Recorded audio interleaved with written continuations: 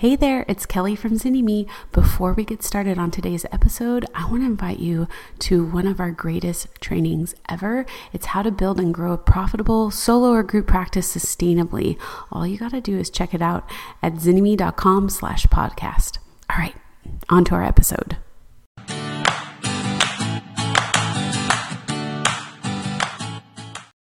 Hey everybody, welcome to another podcast episode. I am super jazzed about today to introduce you to Tiffany McLean. She is from HeyTiffany.com, and today we're going to be talking about money. Money! Money! Hi. Welcome. Thanks for having me. Thank you.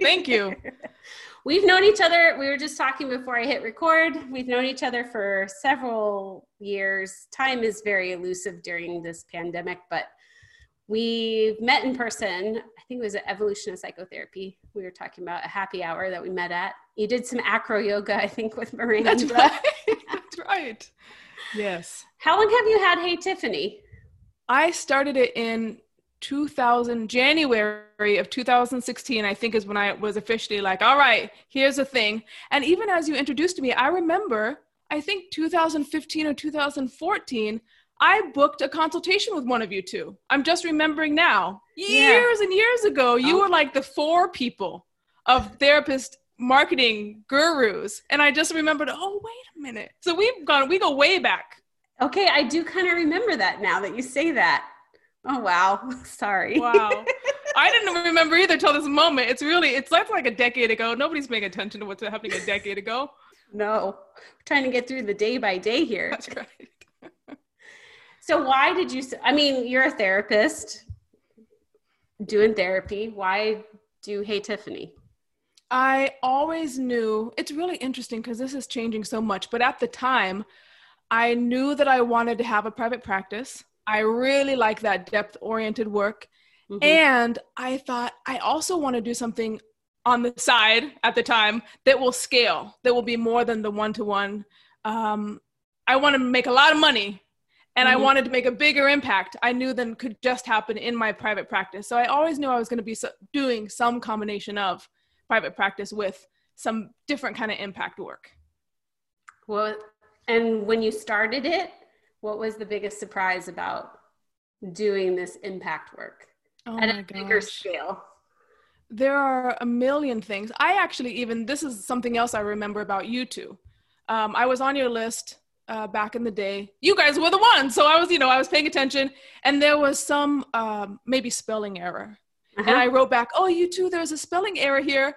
And now I think back as I'm scaling and trying to just build up a business and all the pieces in place. And I'm like, I don't know if I can swear on this podcast. I like when people tell me about spelling errors and like, wow, who gives a shit? Like in the big scheme of what you all were doing, nobody cares about whether you put an E on, I don't even know what it was, but it's just thinking about like, oh, before I got into building a business at scale, I had no idea what it took and all the moving parts and all the, I had a feeling about the psychological growth that it would entail. Mm-hmm. Even things like dealing with all the people who are like, oh, you got a spelling error here, and have no idea of all the things they're doing behind the scenes. So I think maybe just the reality of what it takes has been surprising to me over and over and over again. And it constantly leads me to go back and reflect and be impressed by what people like you have been doing for years. Yeah. I would say like that whole passive income, it's not very passive. Yeah, there's no passive income. I'm still wondering like what could be passive income, but I haven't found that thing. And when you came on the scene, so funny, like it's a music scene or something, but when you came on the scene, your focus has been around the money aspect and the fee aspect and the, why that part of it, because Miranda and I tend to focus on the nuts and bolts of the business that impact the outcome. So it's a little bit more broad, but for you, you're like, I'm doing the money thing. So why that? Yes. Money. I think the same as with therapists, why we choose the niche we do or the niche we do. There's something of our own growth path or growth journey in that. So 2 things. I originally started out with Hey Tiffany. I knew I wanted to work with therapists because that's who I was around. That's who all my friends were. That was my community. And I did think about therapist marketing, and I tried a whole bunch of different programs, but I kept coming back to the money. People kept talking about the money, or they were doing marketing and they were still coming out of marketing and charging not anywhere near enough to actually be able to do well, survive. They could survive, but not like thrive. And I'm like, you invested all this money in these great marketing programs or this great coaching, and you created this great brand, and you're still not making any money. And so all of the doubts and insecurities and vulnerabilities around that, there was nothing I was seeing that was addressing solely that. I know there are things out there, but that was my own calling as well. Like, man, this is an area where I've struggled and have to continue to push myself. And I would love to have other people to go on this journey with me. I know a lot of boot campers have done your course because you have a course, right? And but they always talk about it like it's not just that it changed what I charge in my business, it changed me. Because I think you bring that depth-oriented perspective to the money conversation. So I wanted to kind of do that today and look at what you think is important that is often missed in the whole pricing conversation when it comes to getting deeper. And one of the things too of like looking at more of the intersectionality of this conversation too to be had.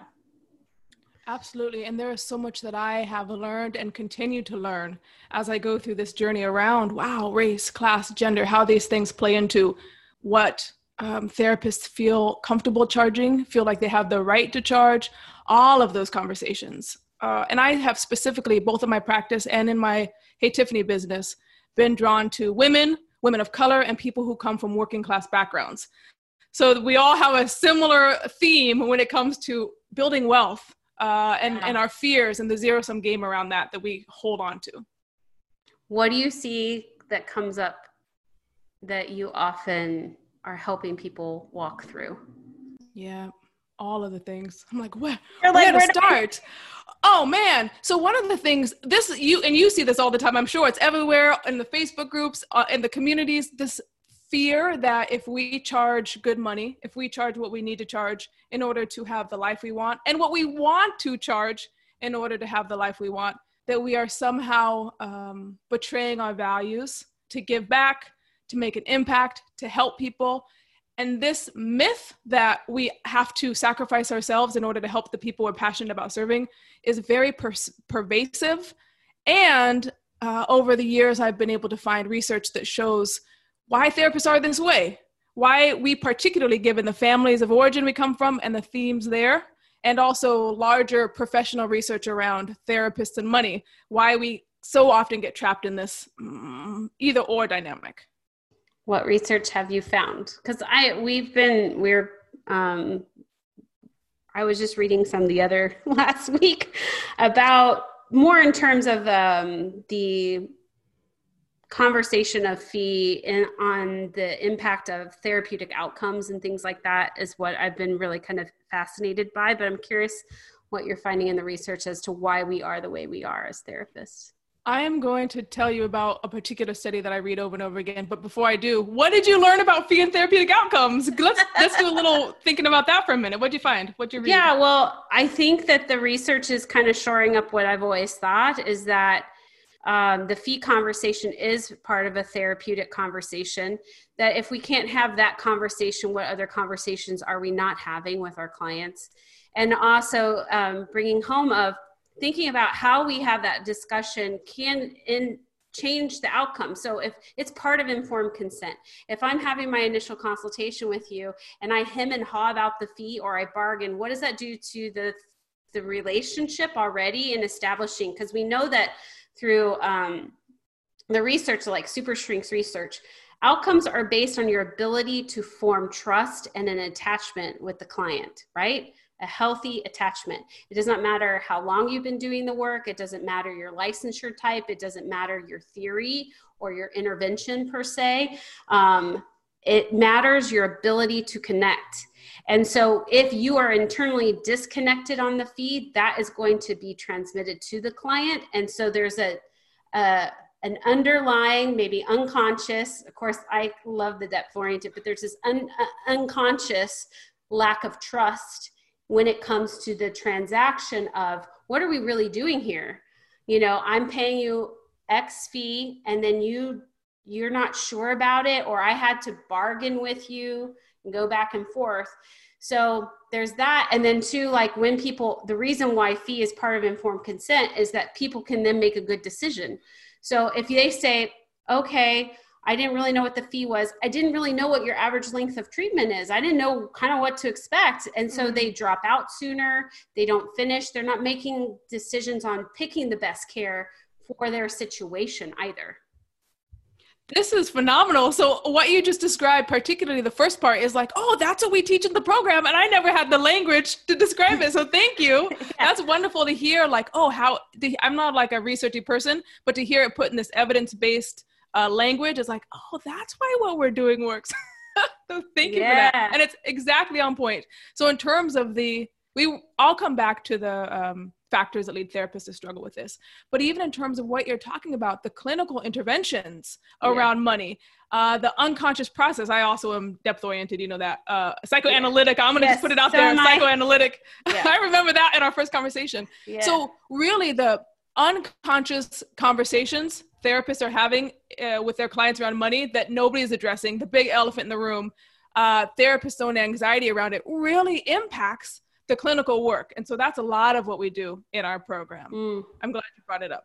Coming back to why we therapists struggle so much with money.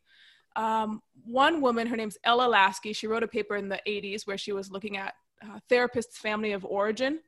And she found that therapists are more likely than their siblings or people from other professions to serve the role of helper in their family. So they navigate conflicts, they're the mediator, they're the go-between. So all of these things that we're like, oh yeah, that was me. Therapists have that upbringing. So they already are starting off with, my value comes from being the mediator, being the helper, sacrificing my own well-being in order to help other people negotiate conflict.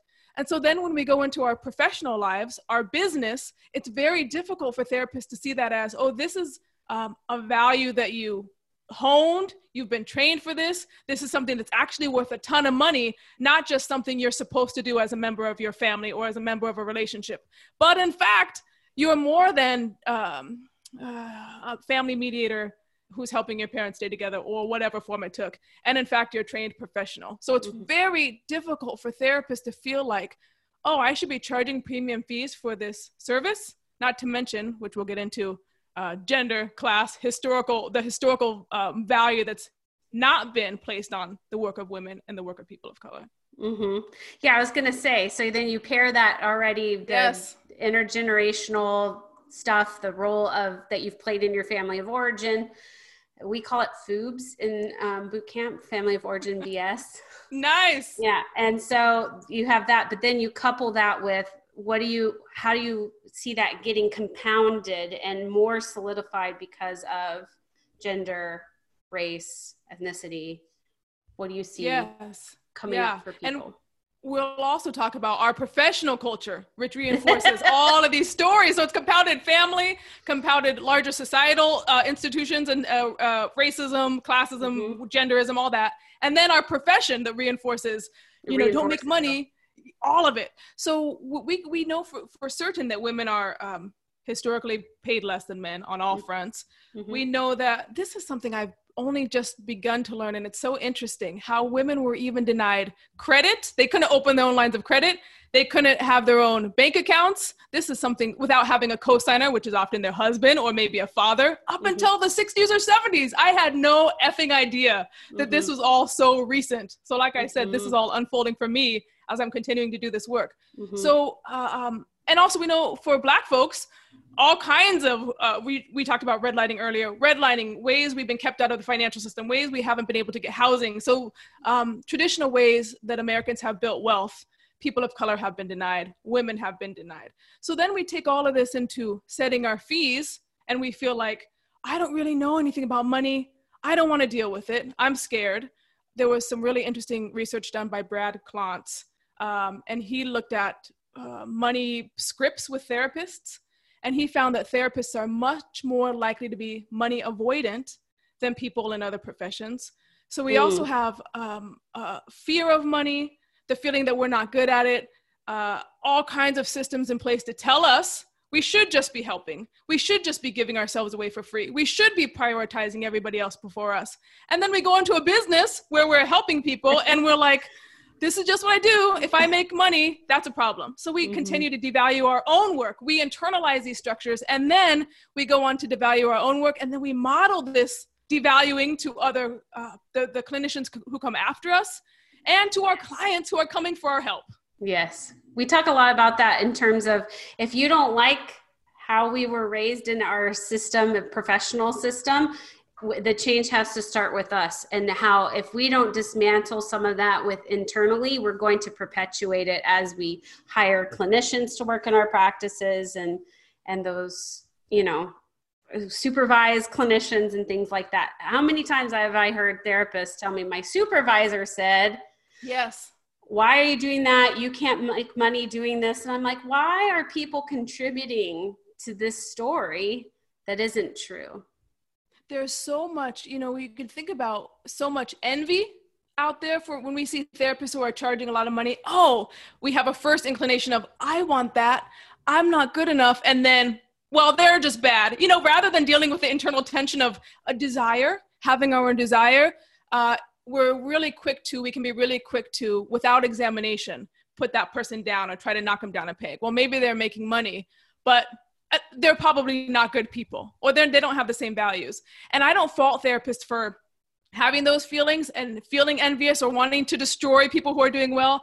But I do encourage therapists, especially because you're listening to this podcast right now, to examine those feelings. And I'm challenging therapists to not just end with the story of they're bad and I'm good, but actually pay attention to what are the larger sociocultural dynamics going into these thoughts that therapists who are making money are bad. Let's start unpacking that. Let's pay attention to it, and let's pay attention to our own stories around that, for sure. Well, I think some of it means that if we are avoidant, or if we are quick to judge, it means that we don't have to grieve and deal with the stuff that we have taken on and adhered to as truth, or as, you know, this is the way it is.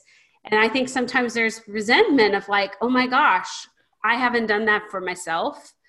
And until I can, this is just an interesting kind of, you know, until I can, how did they get permission? Yes. And I think there's a longing, you know, for that for ourselves. And when we recognize, oh my gosh, I got this from my parents. I got this because I'm a woman, or I'm a person of color who has faced this, and I'm still facing it and seeing it again in my business. Like, it's enraging. If you really think about it, we're avoiding those feelings of anger and grief, and instead just projecting that onto, you shouldn't be doing that. That's right. And it's so powerful. I think, like, if therapists are able to tap into exactly what you're saying, your grief, and even regret, I've come this far in life and I didn't know or have access to these stories. Like, oh, that kills me personally. And then also the anger that comes with it. If we can tap into it rather than cutting it off by saying good or bad, there's so much power to, one, make bank, and two, change the fucking system. In my mind, if therapists have more time and more money, we can make an impact in such a big way, but it requires that we allow ourselves, free ourselves up from the narratives that have kept us stuck. So I'm going to ask about, one of the things that often comes up with boot campers that we talk about is this desire of, I come from an oppressed community and I want to serve those oppressed communities, but I can't serve them and make the level of money that I want to make. I'm sure you have all kinds of answers. I can give you my answer for that, but I know you have an answer. No, so but I want to hear your thoughts. Okay. I'll give you my thoughts. Yeah. That comes back to the myth, the fantasy that if I make money, that I'm hurting people, is counter to reality. The fact of the matter is, especially with those therapists who really have a heart to serve, they really feel passionate about the communities that they come from or that they can relate to in whatever way. If you have more money, if you have more time, you're going to be giving back to those communities in a much bigger way than you ever could if you're seeing 30 clients a week, stressed out, overwhelmed. You come in all harried, your hair is crazy, you haven't eaten, you got to pee and you're not having taken time. You're actually not helping folks from that position. And I know this is a little controversial. Like, I do really good work, Tiffany, even though I see 50 clients a week. No, you don't. I hear you. Yeah. Oh, yeah. Thank you. You can't. Yeah. Okay. Because I do believe like in energy, and I have to, we do want to challenge that. I have seen people work 7 days a week, 9 sessions every day. And it's like, if you had your client come in, would you be like, yeah, I bet you're doing great work at 50 hours? Yeah. You would not. You would want so much more for them. Why do you want so much more for others that you don't want for yourself? Hey, it's Kelly. Are you enjoying today's episode? There is so much more to starting your private practice. That's why we created Business School for Therapists. It's our lifetime access business building program created especially for you and all the future stages of practice that you are going to go through. If you're ready to join a community that supports you, that to have access to a massive library of private practice trainings covering everything from creating your vision to setting your fee to getting you legally covered and more, this is for you. Simply go to bit.ly/therapist business school to get started. Yes. Can you really do good work and not eat or go to the bathroom? Or if that's all, but is that the standard of living? Yes. That's enough, that it's as long as I eat and pee, I'm good? Like, yeah, that's right. I don't think you can. It's really interesting, this point you make, and I love it, that therapists, the ones who are overwhelmed and overworked and making no money, are like, but I have to advocate for the client. And people like you and I are coming in saying, well, then we're going to effing advocate for you. Who's advocating for you? And they're so resistant. Like, I'm not worthy of it. I don't deserve it. It comes down to, whoa, somebody's actually going to fight for me in the way I am trying to fight for my clients. It's very hard for therapists to accept even that level of support. And I'll say, if you really want to have a practice that gives back to people, you also have to be willing to feel what it feels like to have someone advocate on your behalf. Oh, I think that's a great point. I just got chills when you said that. I think that's a great point that I've never really expressed, and I'm going to continue to share that on and say, Tiffany says. That's right. That's right. But I think there is something about that, the avoiding of, like, not allowing people to support you, and what that can feel like. I just really resonated when you said that. I do think that there's lots of ways to increase access and still have a great fee that works for you, and there's lots of ways to give back beyond what you do in your business and beyond your one-on-one services.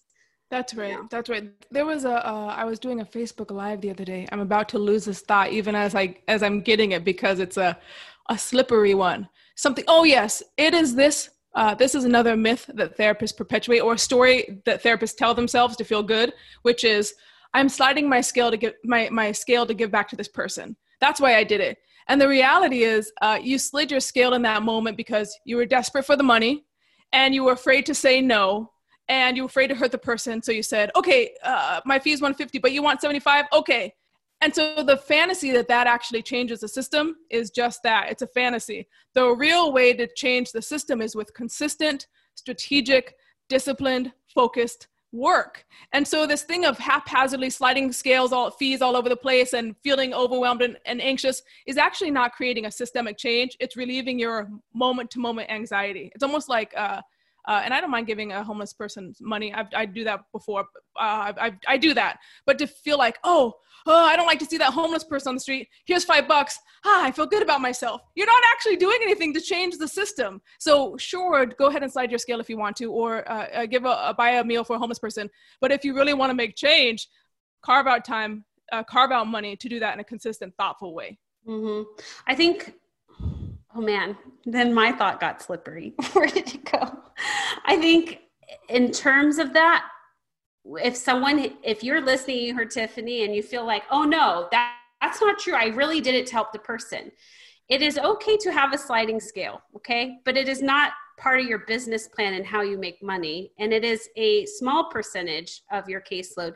And if you have a process which takes away any room for it to be because of something on your part, which means you take into consideration, like, are you looking at what they make?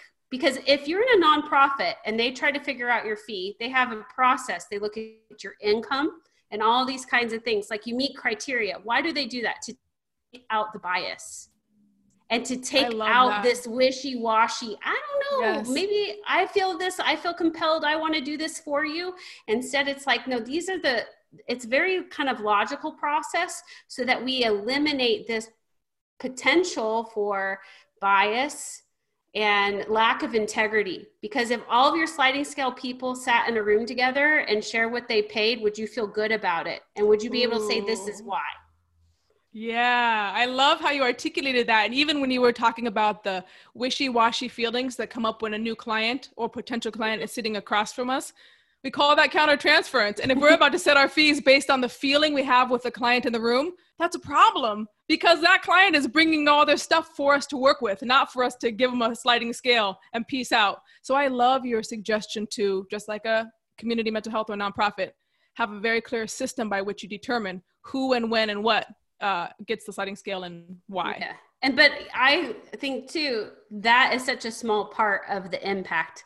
Like you said, yes. It goes beyond. It's systemic stuff that we can do in our field. What are some ways that you see people working to change the system? I mean, you are obviously through what you do with Hey Tiffany. What do you see clinicians doing at their private practice level to work on some of these systemic issues? This is something actually that I've been looking more to find and elicit from therapists. Like, what are you actually doing beyond your practice? And the truth of the matter is, for the most part, and of course the therapists I'm in contact with are still in the struggle of even getting off the ground. So they honestly don't have a ton of bandwidth to give back in bigger ways. But the ones who I have heard of, one fellow, Cody is his name. He's all around in the therapist world. He has started working with the LGBTQ community. He's in a very small, conservative, super white town. And so he's been able to change his practice around so he can start volunteering and doing advocacy work there. And I'm like, yes. So he's an example of somebody who was able to charge more, switch his schedule around, and have the time and energy to give back. Yeah. I spoke with a woman on our podcast actually over the weekend who has a group practice and is now creating a side hustle on top of that. But because she's created her business life to take care of them financially, she's in Portland. She was able to go out and protest. And she said, being able to put my body there on the ground, she's a white woman, for Black lives, for Black people. She said, I would not have been able to do that 3 years ago if I hadn't had my financial situation set up right. So those are two amazing examples. Yeah, I love those. I've seen, people have started nonprofit arms. By the way, a nonprofit business still has to make money, but your funding comes from corporations and other places that allow for you to serve or have clinicians serve a community at the one-on-one kind of level. There's like board development. There's boards that need our voices on them. If we want to change something that's happening at our local hospital in our city, or, get on the council, like show up to meetings and things like that and speak from your place of expertise. There's also stuff just even as an advocate within our licensure boards and things like that, where we can also do some work. I love that. And I know that there are Kurt and Katie who do a lot of policy work around advocating for therapists to actually get some kind of payment as interns and not just be doing all this work for free. Yes. And I love that you highlight this point, and it's something that I also find very valuable to highlight, that nonprofits are getting their money from somewhere. They're getting money. So when therapists create a practice and then say, I'm going to be all insurance based, where they're not actually making enough to do well, or have a all sliding scale based with really low fees, they're missing the point that the place they came from, where they were just working, had a whole bunch of money coming in outside of those people paying the sliding scale. And I think that's maybe something that therapists aren't consciously aware of. Right. I think that, now we bring up insurance too, like looking at how do you, there are therapists who feel like I want to be on panels. because it improves access, or maybe it also improves their marketing funnel. They have to do less because the insurance will just send them clients, for example. That's not always the case. It's never a guarantee that if you're on a panel, you're going to get clients, but some people end up going that route. What do you think about the dynamic of involving a third party into the therapeutic relationship? Look at her smile, you guys. No one can see my face. I see it, and you're smiling. But I want to hear your take on it. I have many feelings. The things you say are right on point. Therapists can have the insurance company do the marketing for them. That's a fantasy. They don't have to deal with the money, although you end up having to deal with a lot of paperwork and money problems anyway. But this idea of having the third party that's an excellent observation and insight around the fact that it allows therapists to blame someone else. I'm not taking your money. I'm not, doing this for the money. It's just insurance, and insurance gets between us. It allows therapists to avoid the money conversation. It allows therapists to avoid taking responsibility for their financial need. I have definitely seen therapists who villainize the insurance, and I can see all the reasons why you would do that, but they kind of collude with their clients to say that bad insurance, which allows the badness, quote unquote, to stay out of the room, as opposed to allowing for the feelings of the therapist's need, what it means to have a relationship where both parties are benefiting in some way. All of those conversations can stay out of the room when the therapist relies on the narrative of the third party interrupting or coming between us. There's so many dynamics that can play out and they can be addressed, and that would be awesome if therapists do. But more often than not, therapists are not really paying attention to the way that third party is playing out between them and their client.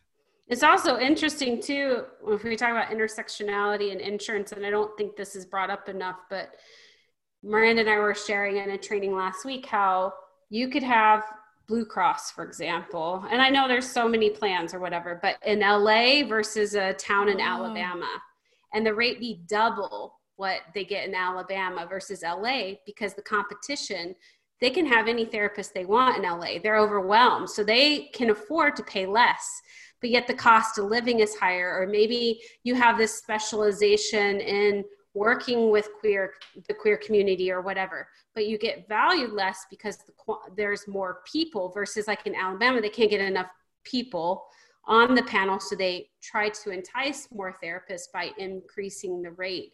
And so it's interesting, this intersectionality of like need and demand and culture, and like when you have an expertise, how it still doesn't always get valued, and how rates get set.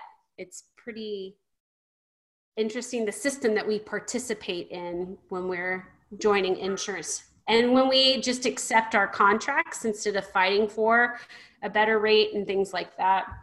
I think there's more there that I don't even fully understand when you are maybe in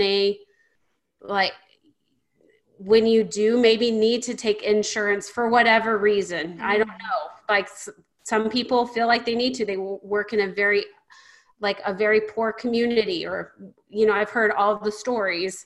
And then based on how many therapists are in the area, then you get kind of paid a fee instead of taking into consideration what the needs are of that therapist in order to have a viable income.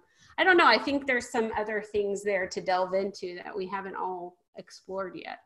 The things you even described in terms of different rates being paid in different locations, I don't even know any of that, because I don't deal with insurance, and most of the people who come to work with me are looking to get off panels. Yes.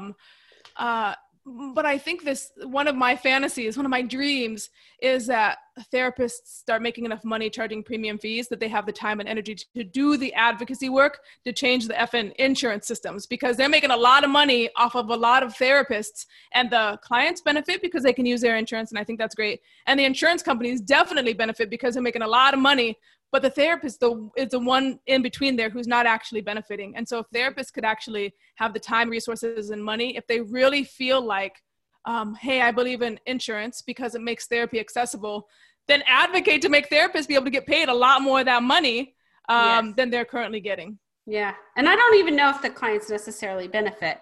It makes it affordable, but That's then, right. That's right. But then you know, if you have therapists who are burnt out because an insurance company came and clawed back a ton of money from them and now they're stressed out, that's going to impact the outcome too of the relationship. I only just heard about clawbacks, by the way, early this year. I was like, well, that is a thing? What are we talking about? So that made me even more like, insane around so many therapists feeling like, I still hear from so many therapists who literally think that insurance is the only way to make money in private practice. They literally don't know that other people have cash pay, premium fee, private pay practices and are able to make it. Yeah.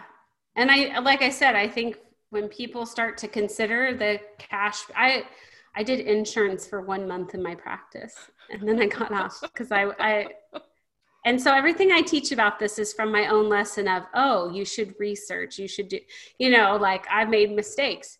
And I think that when people see others that have a cash pay, it's often seen as like, oh, that's your privilege. You're able to do that, but I can't because of XYZ and my clients can't because of XYZ. And what I love that you're doing is saying like, it's actually it's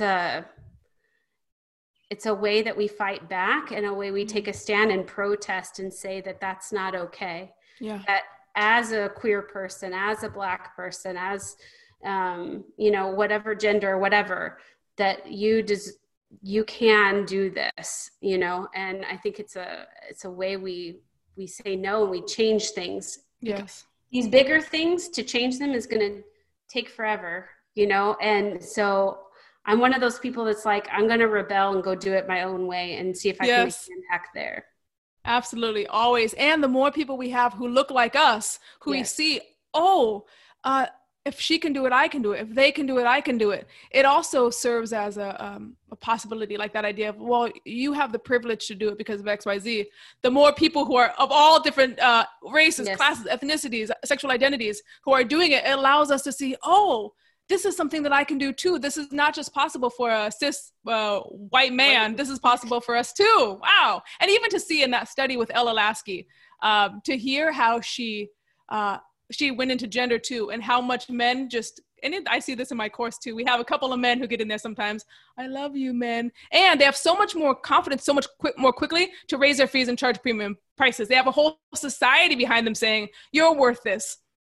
And Ella Lasky found that male therapists have been much more confident and able and ready to raise their fees, charge cash pay without guilt and anxiety, versus women who bring so much emotional weight, anxiety, shame, all of it. And it's kept us, again, internalizing and then reinforcing women getting paid less. Even though we set our own fees, we still end up getting paid less than males in private practice, white males particularly.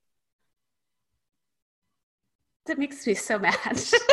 But yeah, that we're still here and still doing this, you know. We're perpetuating this amongst ourselves. We're now doing it to ourselves. So the system doesn't even have to do it to us anymore. I'm like, come on, folks. So for anyone who's listening and is like, whoa, I need to do some work around my fees, or they realize that this is an area that feels activating in their body or in their emotions, what do you recommend people do to approach it and to start digging in deeper? Yeah, I always say start with community. It feels very important for me that therapists surround themselves with, or even find one person who shares similar values around social justice values, for example, if that's something you value, maybe religion, Christian values, whatever the values are. You find someone who shares those values and is making a lot of money, cash pay, premium fee. So you can start saying like, oh, I see that person's doing it. That challenges my internal notions of everybody who's making money is bad. Oh, so find at least one person, and I'll say even more, find a community of folks who are encouraging you to play bigger, challenging you to play bigger, and who believe and advocate for you to play bigger. That's always number one. Find other therapists. Number two, I really encourage therapists to get real about their financial situation. So not to base their fees on what their friends are doing or what they feel like. Oh, I'm nervous. I'm just going to charge $125 because that's what I feel is okay. Or not to base it on quote unquote the market, because I don't know too many therapists who have really done market research and even knows what that looks like. And even if you do quote unquote market research, you can't do it accurately. Go to Psychology Today and everyone lists their fees. Do you think they really charge that fee? Exactly. That's exactly right. You can't do it accurately. Yeah. That's right. Then there's so many therapists who say my fee is $150, but I'm on insurance, and they actually don't have anyone who's paying them $150. And so slide. Yeah. So their average rate is really like half that. Yeah. Exactly right. So when you're setting fees, we have a fun with fees calculator. I'm sure all of your people have done it. If they haven't, they can go to heytiffany.com/fee calculator. And we have a calculator there that goes over your current expenses and your dream expenses. So we're not just basing it on like, oh, I got to pay my PG&E bill, but also like, what do you want to have a life that actually works for you? And so you plug in those numbers along with how many hours do you actually want to be working in your ideal practice. So not, oh, I can make my ideal income revenue if I'm seeing 79 clients a week. No, what if you only want to see 15 clients a week and that feels good for you? So they can go and plug in all these numbers and then get the reality of, oh, this is what my fee needs to be. Mm-hmm. And for many therapists, well, one, they often cheat and they say, this is what my fee needs to be. I'll charge half of that, because they're afraid of the reality-based number that comes out.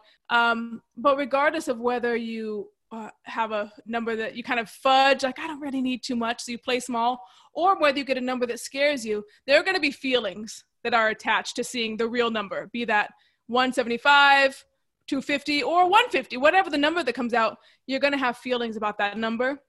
We encourage you to make room for them, all of them, whether you're like, oh, I can never do it, whether you feel like, oh, I could definitely do that. Shame, oh no, what does this say about me to actually see that number? Whatever it is, we say, first make room for the feelings. It's okay. You're not bad. A lot of people have had these reactions.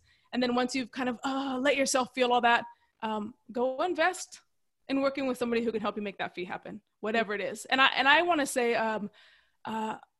if some therapists get a fee out of that thing, like $489 per hour, right? And they say, oh, that's impossible. Well, then we start thinking about scale. I don't teach it. I'm not going to say, you go work with someone else around that, right? They can work with you around that. But it doesn't mean don't go for that number. It means, all right, let's start getting creative about what it means to start making more. Yeah. So then we say, how much of that is going to come from your direct services? And how much of that is going to come from other kind of scalable things, whether that be hiring other clinicians, courses, retreats, intensives, I mean, whatever, then if like, my need requires a different business plan than what I imagined. Yes. And so that again comes down to that intersectionality too of like, oh, if you were raised in a family or, there's a culture and you're like, we just get by, we're humble, we don't deserve extravagant things and things like that. And so people who put these basic expenses versus your dream expenses, some of that stuff can really come up. And I will talk to some therapists, be like, don't you deserve a vacation?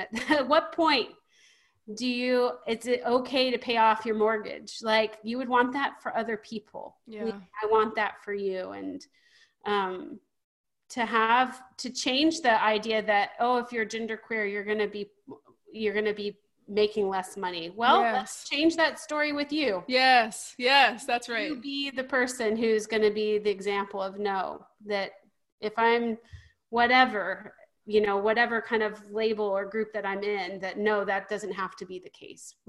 You are the revolution, yes. You are the start of that internally. I love that. That's wonderful. Exactly. So if people want to check out your calculator and they go to heytiffany.com. Yes. /fee calculator, all one word. All one word. Thanks for being on here. What people don't know is that I don't send questions in advance. I know you might listen to podcasts and think that there's all these like pre-planned things, but I just told Tiffany, I said, I want you to come on and share your story and why you're so passionate about it. And let's just talk about the intersectionality of this stuff and what comes up. And so this is just our real authentic conversation, just babbling on about all these things that really do matter to both of us. And I'm hoping that it'll elicit within you a desire to be part of the change with us. And I'm going to push back on you on this for a moment. You said, this is just us babbling. Fuck that. We're not babbling. We're strong, powerful women who are fucking making a difference. And it's so, there's so much. I do that too. That's why I called you, because I'm like, oh shit, I recognize myself in saying some powerful, amazing, we just had this powerful, amazing conversation. And then we say, but it's not much. It is a lot. Yes, it's a lot. Thank you. I stand corrected. Thank you for seeing that and calling it out. And I am constantly working on that in myself too. So yes, I appreciate you being here, Tiffany. And I hope people can really sense why I love what you do, and your personality. It's so fun to be around, and you make approaching this stuff meaningful, but easier too. Thank you. And you actually got me thinking about a lot too. So I really appreciate it. You're a great conversational partner. So thank you. All right, you guys, we'll see you on the next episode. Go check out Tiffany and take care. I hope you loved today's episode. If you're a therapist who's tired of those long hours, low pay, and constantly battling burnout, don't forget our free video training designed just for you on how to build and grow a sustainable, profitable solo or group practice. Head over to zynnyme.com/podcast to check it out today. Until next time.